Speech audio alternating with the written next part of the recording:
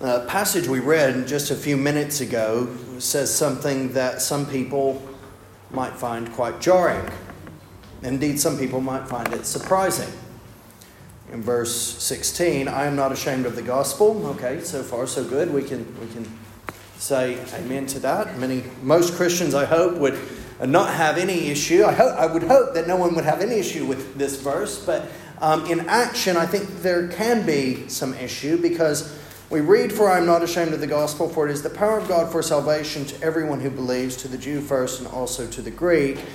And yet somehow, somewhere along the way, it became a very real problem among Christians to have vicious levels of Jew hatred. The history is undeniable. You can look from the early centuries of the church following Jesus' resurrection and ascension, and you can see animosity specifically directed toward the Jewish people by people who professed faith in Christ. Even people that we quote, even people that we uphold to some large degree have had this attitude. One man, John Chrysostom, sometimes spoken of as golden-tongued. A lot of his vocabulary we can look at and say it goes beyond the theologically accurate and diverts into the undeniably hateful. And that's problematic. Indeed, I submit that there has been consistently, while a thread of God's people who have recognized and prayed for and valued the Jewish people, there's also been a thread of professors of faith in Christ who have not done so. Even you can think of individuals like Martin Luther, who many, especially in the Jewish community, will know of his treatise. They don't know of him as a reformer. They know of him as an inspiration, not the only inspiration, but an inspiration for the Third Reich and for Hitler. His book on the Jews and their lies, a really vile treatise. If you are able, it's freely downloadable on the internet. Calls for synagogues to be destroyed, for Jews to be kicked out, if necessary, of Germany, and a host of things that we who especially are Baptist and value freedom of religion would look at and say that's actually abhorrent, and that falls out of line with what Jesus said about his kingdom not being of this world. And so with this has come a question, and there's been divergence. There have been all sorts of extremes of attitudes toward the very concept of the Jews and the very concept of Israel. And the two, I will submit to you, biblically, are really inseparable, but we'll get to that. Should Israel matter to Christians? This is a question that we need to ask. But we can't really answer the question unless we actually define what we're talking about. Because the definition of Israel is not as straightforward as one might immediately assume. We need to look at this biblically. And I submit to you that Romans, the letter of Paul to the Romans, deals in many ways with this question. I remember reading through Romans, one of those occasions where I was reading through the passage as a whole. I really encourage us to do that with letters. It's great to read letters as they were originally meant to be read. Most of us, I hope, when we get something in the post, will not just read the first few sentences and then put it away and then pick it up the next day or a few days later and then read on. And then you're going to miss some of the message, aren't you? A letter has always been meant to be read in its totality. Now, of course, in preaching and exegesis, we unpack these things, and that's important, and we present and we exposit the truths of God's Word that are found in the Scriptures in that way. But I still think it's really wholesome to take some time, if ever you're going through a letter in the New Testament, to take the entirety of it and read it through in one setting. At the Angel Church, we have often done, not on some of the very, very large letters in every case. But in most cases, we have tried to, where even there is a slightly longer letter, the entirety of our Sunday service apart from the singing and praying, has been reading. And we read together the letter. I think probably is what would have happened when the letter would have first been received. And on one occasion, really the first time when I did this myself personally for the letter of Paul to the Romans, I saw the underlying thread a lot clearer. I saw the context so much clearer. And I realized that there are some bookends of this letter that we're going to come to, and a main substance that Paul is getting at. With all of the doctrine and with all of the points in regards to salvation, there is a purpose that Paul is writing. He's not writing something just to be a statement of faith. He is writing dealing with a very practical situation that the church at Rome and indeed other churches in the world at that time were battling with. But first of all, defining Israel, we need to consider Israel the promise. In Genesis 12, I will make of you a great nation. God tells Abraham, and I will bless you and make your name great, so that you will be a blessing. I will bless those who bless you, and him who dishonors you I will curse. And in you all the families of the earth shall be blessed. Okay, so he goes on and he talks about this is an eternal, this is an everlasting covenant that he is making with, at this point, his name is Abram. Later, he's renamed Abraham. He's going to be the father of a great multitude, and he's going to bless with land, with descendants, with the ability to bless, indeed, the whole world. So there's Israel the promise. Moving swiftly on, Genesis 32:28. There's Israel the person. We see Jacob is born. Jacob is the grandson of Abraham. So Abraham did have a son. Abraham did have a son with Sarah, his wife, and his name was Isaac. And then Isaac would have a son whose name was Jacob. And you can read the story of Jacob and Esau, and you can come away thinking, wow, if I was in the position of choosing someone, I probably would have chosen Esau. Jacob comes across as a singularly unlikable fellow, I find, at times. He cheats his blind father. How low can you get? He uses his mother to cheat his blind father. That's even worse. It gets worse. There's so many things without unpacking and dishing all of the dirt on him that you're left thinking, what did God see? And that's not the gospel, is it? God doesn't look at our merit. It's on the basis of his mercy that we're saved. And blessed be his name, because none of us would be here otherwise, right? But Israel, the person, Jacob finds himself wrestling with God. In Genesis 32:28, what we have to hold our hands up and say is an undeniably bizarre story.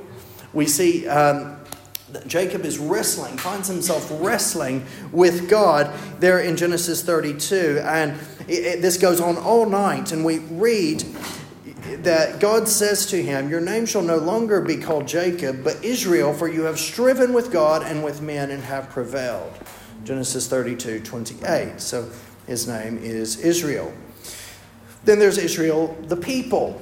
Now this is a concept that develops from that passage initially that we looked at, Genesis 12:1 and 3, but it's unpacked more in Genesis 15, where God promises that Abraham can look into the stars of the night sky and realize that his descendants will be numbered like that.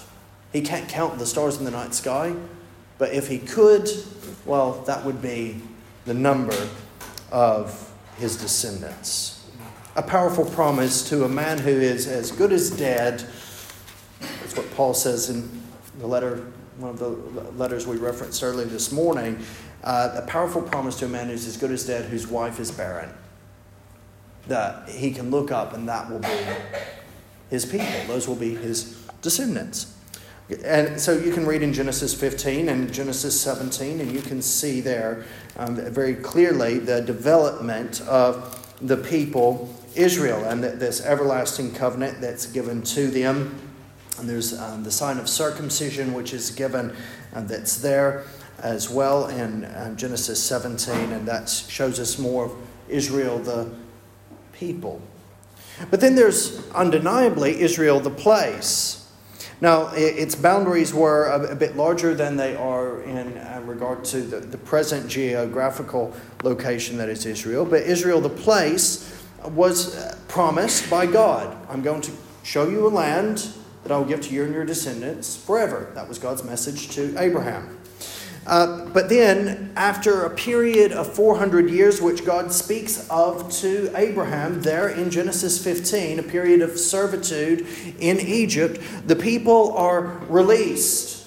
Well, not really released. They're delivered from this slavery.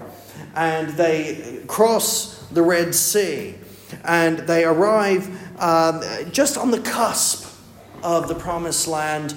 In fact, they send in 12 spies. Does anyone remember? They came back and they were full of faith, right? They said, yes, God has given us this land. No? What happened? There were only 2 who were like that. 10 said, yes, it's a beautiful place, but there's some very scary people who live here. And we were like grasshoppers to them. They will crush us. Why did God do this to us? Why have you brought us into this place to die? We are about to be completely eradicated. What is going on? They had a total lack of faith. What were the names of the 2? Joshua and Caleb. Joshua and Caleb were the only ones from that generation who would enter the Promised Land because they had faith. Everyone else died in the wilderness. That was the consequence of their rebellion. But they went in and they took the Promised Land, or at least a large part of it. You see, unfortunately, there's throughout the Scriptures this very real and frustrating problem, especially when we read it and we can read through lens of self-righteousness, can we not? We look at it and say, what are they doing there? What's that about? I mean, God gave this to them. God said do this. Why are they not? And we really should be looking at ourselves in the mirror there on many occasions. But we look at this and we say, well, they just kind of grew lazy. They didn't complete what God had called them to do. And then they just kind of assimilated and began to be influenced by these other nations that were there, to their detriment, because by the time of the Judges, we see that there are repeat periods of exile. We often think of the exile to Assyria, which the northern kingdom of Israel never came back from. There was a split in the kingdom, more on that in a minute, but they were assimilated into the Assyrian Empire, and then the offspring of intermarriage, or the Samaritans, never came back. Judah, the southern kingdom, which would have included the city of Jerusalem, that they went into exile in Babylon. But we often forget that there are multiple exiles that Judges records. Sometimes decades-long periods of exile, because the people sinned against God and they did not follow His word. They fell into idolatry. They did not look to Him. They did not set their heart to Him. But continually, God frees them and brings them back. Now, the place, Israel, is established and it is given, yes, as a promise, because God had promised it to Abraham, and then it was promised to that generation that came out of Egypt. Moses was given the promise even prior to Moses' death at the end of Deuteronomy, and summing up, just as the people are going to, they're about to enter this promised land. There's in the end, well, really throughout Deuteronomy 29, a period of covenant renewal. And then in Deuteronomy 30, having recognized that the people would rebel and that they would fall away from God's grace, he says, when all these things come upon you, the blessing, there will be periods of blessing, and the curse, there will be massive periods of curse as well, which I have set before you, and you call them to mind among all the nations where the Lord God has driven you. All the nations, He's driven them all across the place.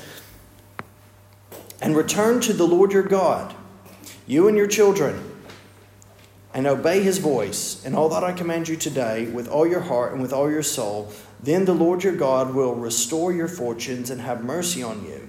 And he will gather you again from all the peoples where the Lord your God has scattered you. If your outcasts are in the uttermost parts of heaven, from there the Lord your God will gather you, and from there he will take you. And the Lord your God will bring you into the land that your fathers possessed, that you may possess it. And he will make you more prosperous and numerous than your fathers. And the Lord your God will circumcise your heart and the heart of your offspring, so that you will love the Lord your God with all your heart and with all your soul, that you may live. So we see very clearly there, they're going to go into a period of exile. They're going to go into a period of diaspora, but he's going to bring them back. There's departure and restoration. And then there's the reality of Israel in the present. And there's a mix of people across the land of Israel. There are ethnic Jews scattered around the world who are of Israel. They are of ethnic Israel. They belong to this biblical definition that we've looked at of Israel around the world. They're scattered, but there was always a body that continued to inhabit the present day land until its modern Reformation in 1948, following a progression of plans. It goes a bit further than that, but 1917. So the question is, when we look at all of this, we can look at these definitions and we can have the conversation about Israel, and we can see very clearly and undeniably that God has made certain promises to Abraham and his descendants. He has made certain promises to the Jewish people. Are those relevant to today? In Romans, we read a passage a moment ago where post-resurrection and ascension, the Apostle Paul says that the gospel is the power of God for salvation to everyone who believes, to the Jew first and also to the Greek. I submit to you that the letter of Paul to Romans is all about God's drawing together people of Jew and Gentile background to Christ in the new covenant. It is, in some way, you can make a case for it and say that it is all about Israel and God's plan. Hold tight. Paul, a servant of Christ Jesus, Jewish, the Jewish Messiah, right? Called to be an apostle, set apart for the gospel of God, which he promised beforehand through his prophets, all Jews. In the Holy Scriptures, Paul is referencing the Hebrew, Jewish, Holy Scriptures. Concerning his son, who was descended from David according to the flesh. David remaining Israel's hero. He still to this day is, you can go to the old city of David, which is in Jerusalem. It's one of the greatest archaeological digs that has to be one of the greatest in the world, really. The amount of ancient material that they've managed to excavate and find in that spot. You can look it up and find yourself going down the rabbit hole that we don't have time to tonight, but it is fascinating. Paul references there David and links and shows how Jesus the Messiah, as promised, comes from the line of David, descended from David according to the flesh, declared to be the Son of God in power, according to the Spirit of holiness by his resurrection from the dead. It's for another time, but the Trinity is there in the Old Testament. It's there in the Old Testament. We see Father, Son, and Holy Spirit throughout the Old Testament, just as we do in the New Testament.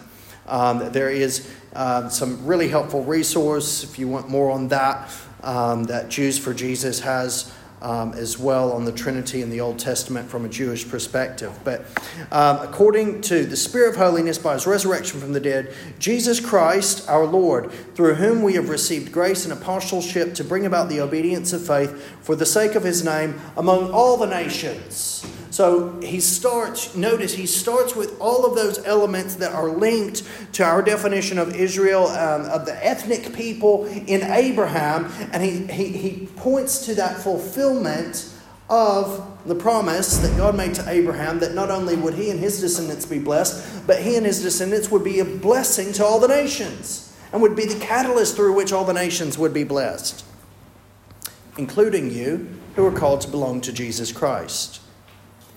That's at the beginning of his letter.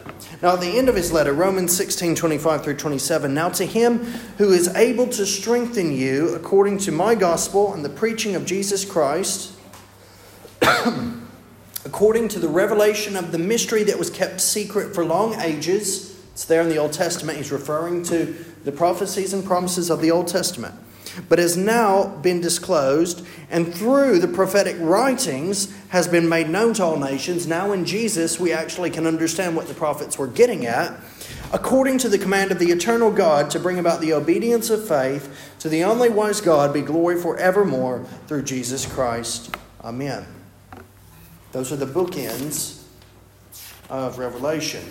I was taught when writing an essay, when writing a book, when writing anything really, you need an introduction and you need a conclusion.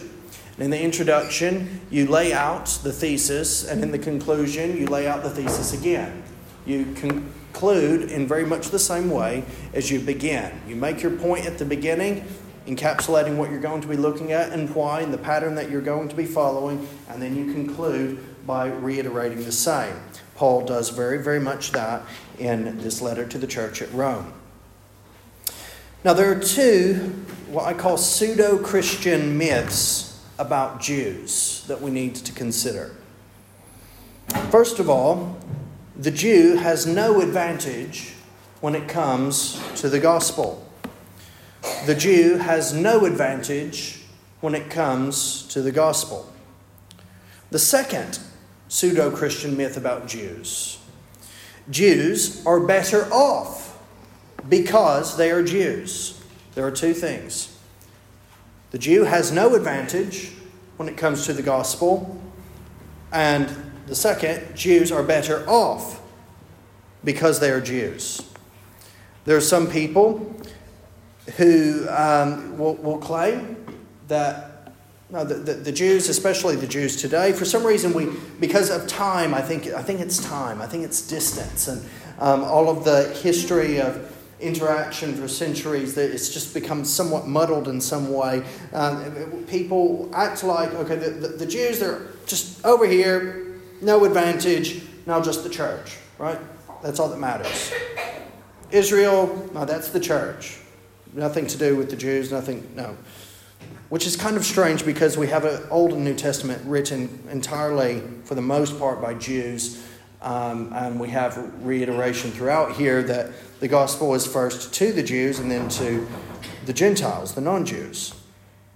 But then on the other side, I've encountered this on visits to Israel, actually. Individuals who think that Jews can be saved without faith in Christ. People who profess Christ. People who profess that Jesus is the Jewish Messiah, but they believe that it is possible to be saved without believing in Jesus, the Jewish Messiah, as long as you're Jewish. So if you're Jewish, you have a special deal, special one-way track worked out for you with God. And even though it's not really ideal that you've denied Jesus, it's okay. And there are some groups that masquerade as Christians who they refuse to engage in evangelism and outreach among Jews because they believe, well, they have a special advantage. The first myth denies any ongoing significance or importance of the Jews and of Israel. And again, the Jews have always historically been attached with this idea of Israel. Israel, ethnic Israel, national Israel, and Judaism have been inseparable in the Jewish mind. So I'm using them interchangeably here. Myth number one denies there's any ongoing significance or importance of the Jews and Israel in God's plan.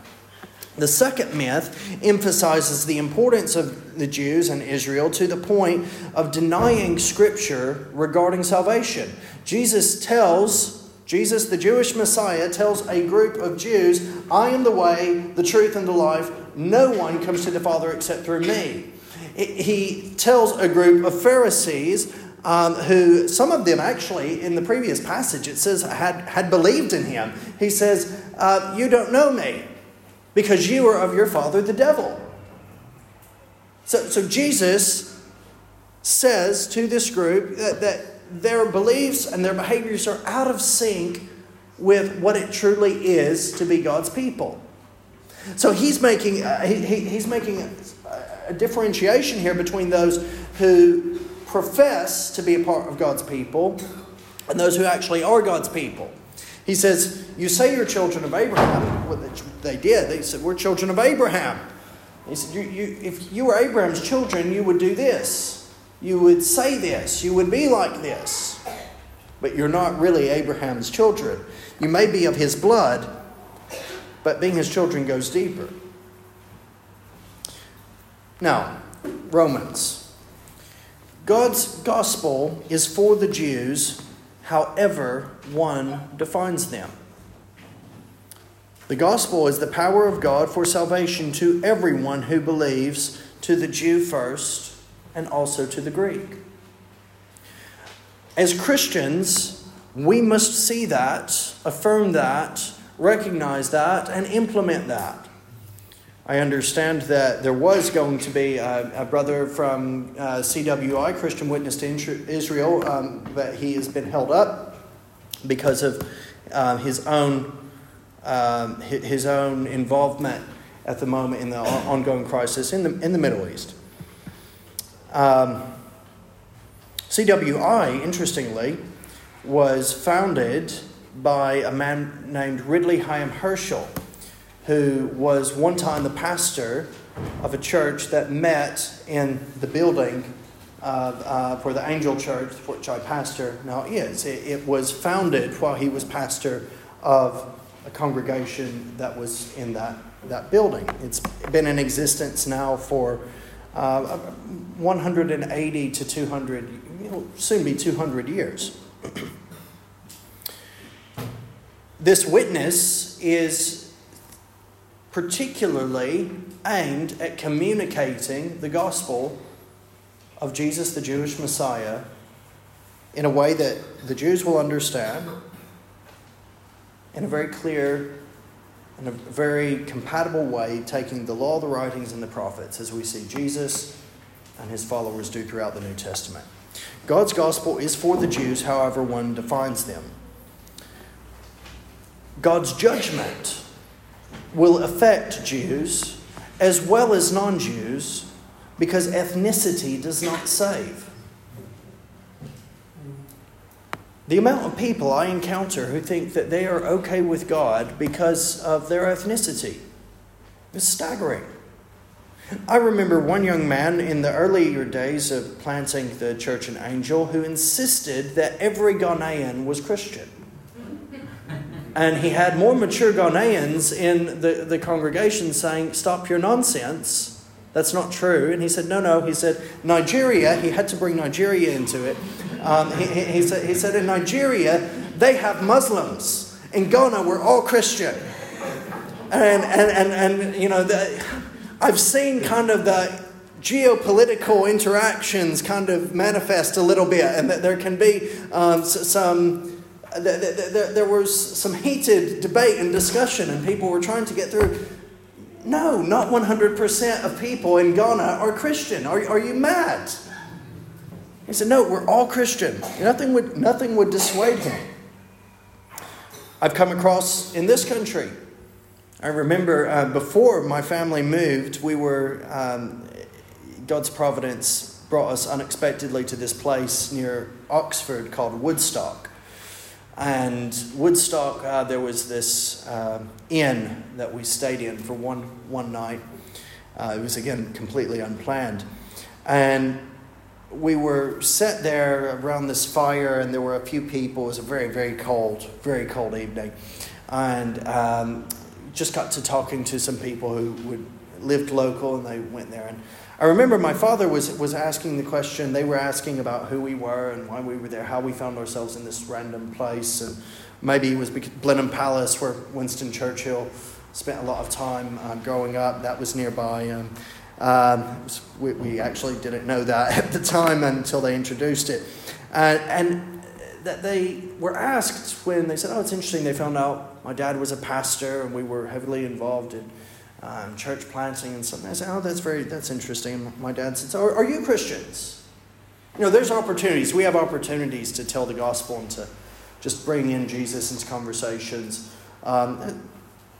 They say that. We could have said, just left it there. But what do you think of that? Are you Christians? Oh, of course we're Christians. We're English. Really bizarre response. And I dare say, I have a good many English friends who would hate that response because they are already atheists. Or they are into New Age or all sorts of other things. But in their mentality, of course they're English. Of course they're Christian. They're English. Ethnicity doesn't save. It doesn't matter who you are. God's judgment affects Jews as well as non-Jews. Romans 2, verse 9 through 11. There will be tribulation and distress for every human being who does evil, the Jew first and also the Greek. But glory, honor, and peace for everyone who does good, the Jew first and also the Greek. For God shows no partiality. It's important that we recognize that. I do pray that you'll go and spend some time this week, guys, it'll take 45 minutes probably, read through Romans in one setting. There's so many passages that we're not going to be able to look at, but you'll see the big picture, I trust, as you read. Third, God's praise is for inward, Spirit-filled Jews. That's how Paul speaks in Romans 2, 28 through 29. He says, no one is a Jew who is merely one outwardly, nor is circumcision outward and physical. But a Jew is one inwardly, and circumcision is a matter of the heart, by the Spirit, not by the letter. His praise is not from man, but from God. Now, Paul is a Jewish follower of Jesus, the Jewish Messiah. John, the apostle, would write to various churches under inspiration of the Holy Spirit. The words of Jesus, really, through John, he would pen them, but it was always the Lord writing to the angel of the church in these 7 places. And over the centuries, there have been many people, and still to this day I encounter it time to time, people who like to highlight the synagogue of Satan. They really like to maximize the use of that, and they hone in on those who are Jews, forgetting that John himself was Jewish. He simply was following Jesus the Messiah. Forgetting that there are many, in fact, I believe some recent estimates, over 1 million, maybe up to 2 million now, Jewish followers of Jesus. My wife happens to be one of those. Jews who believe in Jesus as the Messiah. Right? As we desire, because the gospel is for the Jew first and then to the Greek. John is not, and Jesus is not there in Revelation, having a crack, just completely obliterating the Jewish people. He is saying there are some who say they are Jews, but they are not. Why? Because even though they have the external form of Judaism, and yes, ethnically, even though they are part of that blood family of Abraham, and though there are, as we'll see, privileges associated with that, they don't have what it takes to be right with God because they don't know and haven't come into God's grace. They're still under the law. They still are living as if they're saved by the law. They haven't come to Jesus, their Messiah. No one is a Jew who is merely one outwardly, nor is circumcision outward and physical. This goes all the way back to the Old Testament. This is why Jesus, when he's interacting with Nicodemus about new birth, Nicodemus is like, how can a man be born again? He says, you're the teacher of Israel. You're on the Sanhedrin. You should know these things. What are you talking about? The prophets spoke of new hearts. The prophets spoke of new life and transformation. They spoke of being circumcised in the heart. Throughout the prophets, we see even calls, close the doors to the temple. Just obey the Lord. You're not obeying the Lord by offering sacrifice to Him whilst continuing in sin every other day. whilst continuing in injustice and unrighteousness. The true Jew, Paul says, his praise is not from man but from God. Now, moving on, Romans 3 and then Romans 9. God has given the Jews certain advantages. God has given the Jews certain advantages. Then what advantage has the Jew? Paul asks in Romans 3 verse 1, or what is the value of circumcision? Now, I dare say that there are some who, if they were just asked that, would say absolutely none. Would say it with defiance and determination and confidence. Would say it with chest. He has none. Much in every way, Paul says, under inspiration of the Holy Spirit. Much in every way. To begin with, the Jews were entrusted with the oracles of God. What if some were unfaithful?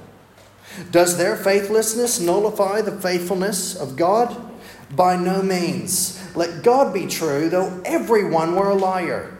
As it is written, that you may be justified in your words and prevail when you are judged. In Romans 9, 4 through 5, they are Israelites. To them belong the adoption, the glory, the covenants, the giving of the law, the worship, and the promises. To them belong the patriarchs, and from their race according to the flesh is the Christ who is God over all, blessed forever. Amen.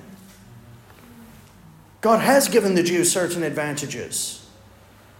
And this is why every time when I've gone to Jerusalem and I've been there and I've gone to the Western Wall, I've walked around and I've seen the practices and the devotion of the individuals there, I cannot help but grieve. And there are people who are looking for the coming of Messiah, and he's already come. There are so many advantages. But tragically, over the years, many of the rabbis have deliberately sought to suppress and hide certain passages. The Talmud is an example of that. There's more in synagogues from the Talmud and the Mishnah and the various midrash and traditions around. It's just the terminology there. It's basically what Jesus was saying. You're heaping up rules of men. You're not looking at what God has to say. Psalm 22 was the psalm that saw my late father-in-law come to see Jesus as his Messiah. He was on a kibbutz in Israel, and he gave an ultimatum in regard to who he wanted his roommate to be, and they gave him someone who was a habitual snorer and he couldn't sleep, and so he said, I need to be moved. Please move me to another room. And he got something worse, a Christian. And he really thought that. He thought, I've gone from I wish I could go back to the guy who was snoring to be his roommate. This guy is actually quoting Scripture and reading Scripture aloud. Who does that? So he told him, he said, I'll let you read Scripture in my presence aloud, but please respect me enough to not read the New Testament. Don't read the New Testament when I'm here.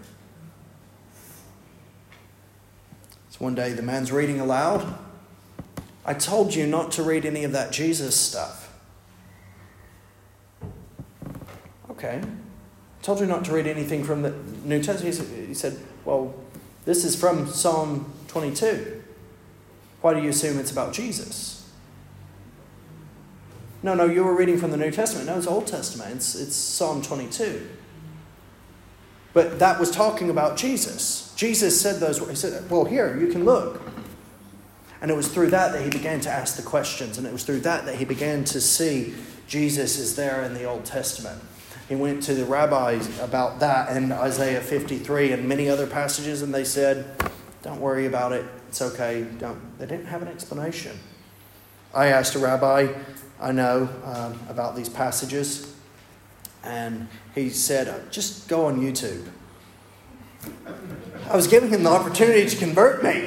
I mean, he was viewing Rachel, my wife, as a lapsed Jew, one of these wackos who's believing in Jesus. And, this guy here, what is he?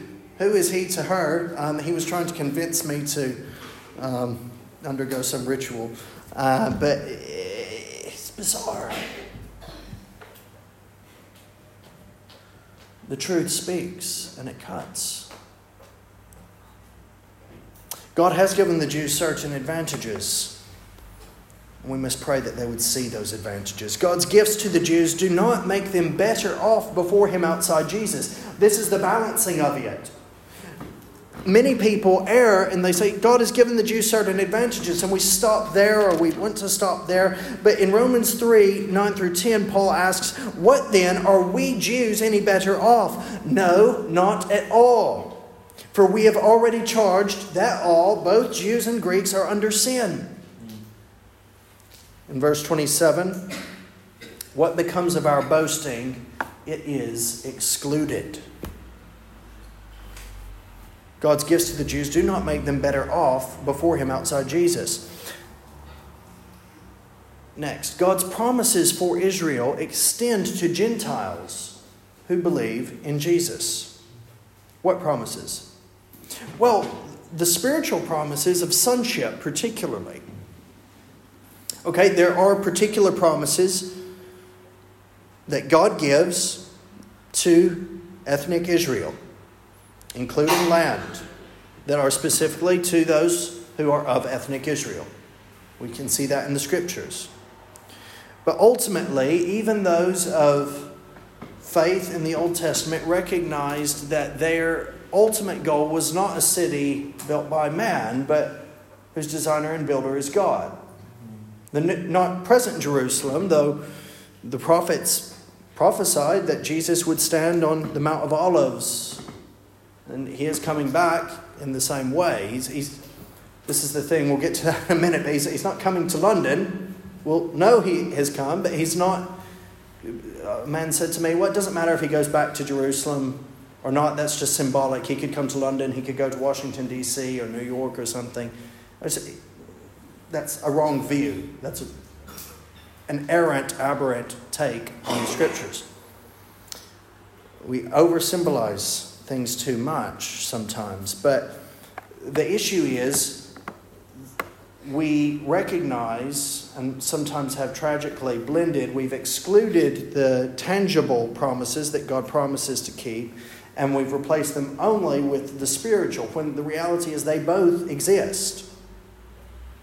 And there is no issue with that. There shouldn't be any tension. The tension that's there is one that we have made. Not all who are descended from Israel belong to Israel, and not all are children of Abraham because they are his offspring, Paul writes in Romans 9, 6 and 7 and verse 24 and 29. So here he introduces this idea of an ethnic Israel. Not all who are descended from Israel belong to Israel, and a spiritual Israel, an Israel of God.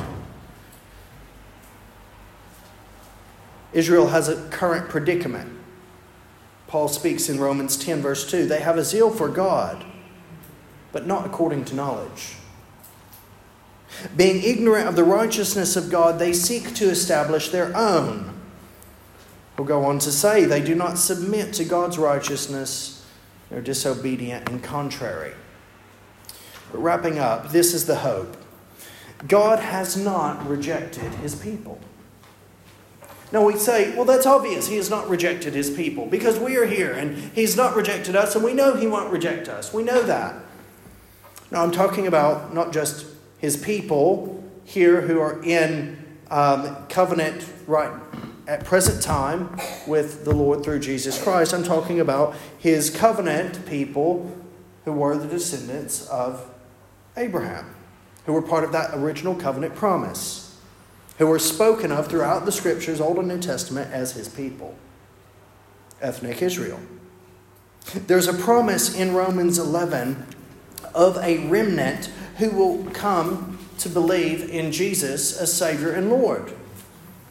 And there's a promise that of that remnant at that time Whatever horrors may be along the journey, and according to those prophets and prophecies yet to be fulfilled, there will be many horrors. But the reality is that there will be a remnant who will come to see Jesus as Savior and Lord. And the promise is that all Israel will be saved. Some people say, well, of course all Israel will be saved because we are of the Israel of God and all of the Israel of God will be saved. But you can't suddenly take the definition of Israel and change it.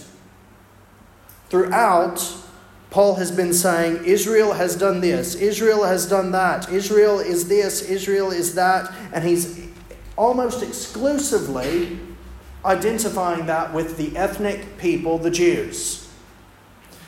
You cannot then take this moment where he says all Israel will be saved and apply it as if it's not the Jews. That's not how exegesis works. That's not how unpacking the scriptures works. I ask then, has God rejected his people? Speaking of the Jews, Paul uses that term, his people. By no means, for I myself am an Israelite, a descendant of Abraham, a member of the tribe of Benjamin. God has not rejected his people whom he foreknew. Do you not know what the scripture says of Elijah, how he appeals to God against Israel? Lord, they have killed your prophets. They have demolished your altars, and I alone am left, and they seek my life. But what is God's reply to him? I have kept for myself 7,000 men who have not bowed the knee to Baal. So too, at the present time, there is a remnant chosen by grace. But if it is by grace, it is no longer on the basis of works. Otherwise, grace would no longer be grace. What then? Israel failed to obtain what it was seeking. The elect obtained it, but the rest were hardened. As it is written, God gave them a spirit of stupor, eyes that would not see and ears that would not hear, down to this very day. And David says, let their table become a snare and a trap, a stumbling block and retribution for them. Let their eyes be darkened so that they cannot see, and bend their backs forever. He then goes on to talk about how we who are not of ethnic Israel are actually grafted in to this tree that is Israel. We're grafted into this spiritual body. I'm speaking to you Gentiles, verse 13, inasmuch then as I am an apostle to the Gentiles, I magnify my ministry in order somehow to make my fellow Jews jealous and thus save some of them. For if their rejection means the reconciliation of the world, what will their acceptance mean but life from the dead? He calls us to not be arrogant toward the branches. The branches he speaks of as the Jews who have been broken off. The branches that have not believed. The people who have not believed. To not be arrogant towards them. If some of the branches were broken off and you, although a wild olive shoot, were grafted in among the others and now share in the nourishing root of the olive tree, which is Christ, do not be arrogant towards the branches. If you are, remember it is not you who support the root, but the root that supports you. Then you will say, branches were broken off so that I might be grafted in. That is true. They were broken off because of their unbelief, but you stand fast through faith. So do not become proud, but fear. For if God did not spare the natural branches, neither will he spare you. Note then the kindness and the severity of God. The gifts and calling of God are irrevocable. In other words, God's covenant remains, and yes, Israel still does matter. There was no concept in the early church or the various earliest centuries of church history of the church completely replacing Israel, even after AD 70. Jerome in the 4th century, 345 to 420 was his lifespan, in his commentary on Isaiah would write, after Israel had been renamed and after Israel had been taken over fully by Rome and there was massive diaspora, said, Israel will return to its own land and the land of Judah will be restored, on his commentary on Isaiah 31:5. Cyril of Alexandria, around the same time, would say the Jews will return to their own land and Jerusalem will be rebuilt, in his commentary on Isaiah 11:11. Throughout church history, Irenaeus, Justin Martyr, Hippolytus, Tertullian. In kind of more recent times, William Perkins, Charles Simeon, Charles Hodge, Robert Murray McCheyne, Lord Shaftesbury, Charles Spurgeon, J.C. Ryle. All of these individuals believed in a return of the Jews to their land.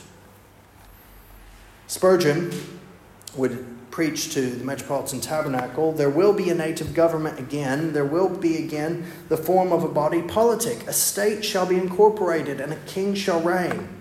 Israel has now become alienated from her own land, but it shall not be so forever. For her son shall again rejoice in her, her land shall be called Beulah, for as a young man marrieth a virgin, so shall her sons marry her. I will place you in your own land, is God's promise to them. And he looks at how God doing that then uses that as a catalyst through which these individuals come to see Jesus as Messiah. The two cannot be separated. J.C. Ryle. I believe that the Jews shall ultimately be gathered again as a separate nation, restored to their own land and converted to the faith of Christ after going through great tribulation. I believe that the literal sense of the Old Testament prophecies has been far too much neglected by the churches and is far too much neglected at the present day. And that under the mistaken system of spiritualizing and accommodating Bible language, Christians have too often completely missed its meaning. I believe we have cherished an arbitrary, reckless habit of interpreting first Advent texts literally and second Advent texts spiritually. Suppose the Jew asks if you take all the prophecies of the Old Testament in their simple literal meaning. Suppose he asks if you believe in a literal personal advent of Messiah to reign over the earth in glory, a literal restoration of Judah and Israel, a literal rebuilding and restoration of Zion and Jerusalem. Suppose the unconverted Jew puts these questions to you. What answer are you prepared to make? Will you dare to tell him that Old Testament prophecies of this kind are not to be taken in their plain literal sense? Will you dare to tell him that the words Zion, Jerusalem, Jacob, Judah, Ephraim, Israel do not mean what they seem to mean, but mean the church of Christ? Will you dare to tell him that the glorious kingdom and future blessedness of Zion, so often dwelt upon in prophecy, mean nothing more than the gradual Christianizing of the world by missionaries and gospel preaching? Will you dare to tell him that you think it carnal to expect a literal rebuilding of Jerusalem, or carnal to expect a literal coming of Messiah to reign? O reader, if you are a man of this mind, Ryle would write, take care what you are doing. I say again, take care. Why? Because God's promises are real and they're to be taken at face value. We must not look with arrogance on the branches. To say that Christ is Israel or that God's people are the true Israel, which is true, does not necessitate denial of the special nature of ethnic national Israel. Israel matters to God, and it should matter to us as we are part of a world that is lost and that is dying. We should seek to see our Jewish friends, our Jewish communities presented with the hope that's in the Messiah Jesus just as much as anyone else. So it's my prayer that we would be all of the more assured of our own place in God's covenant as part of his people, that we would have a greater and a growing heart for those people who he speaks of throughout as his people, the Jews.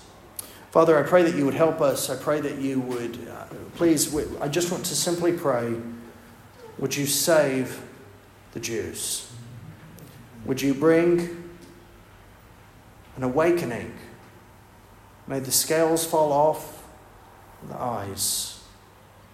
May the blindness be removed.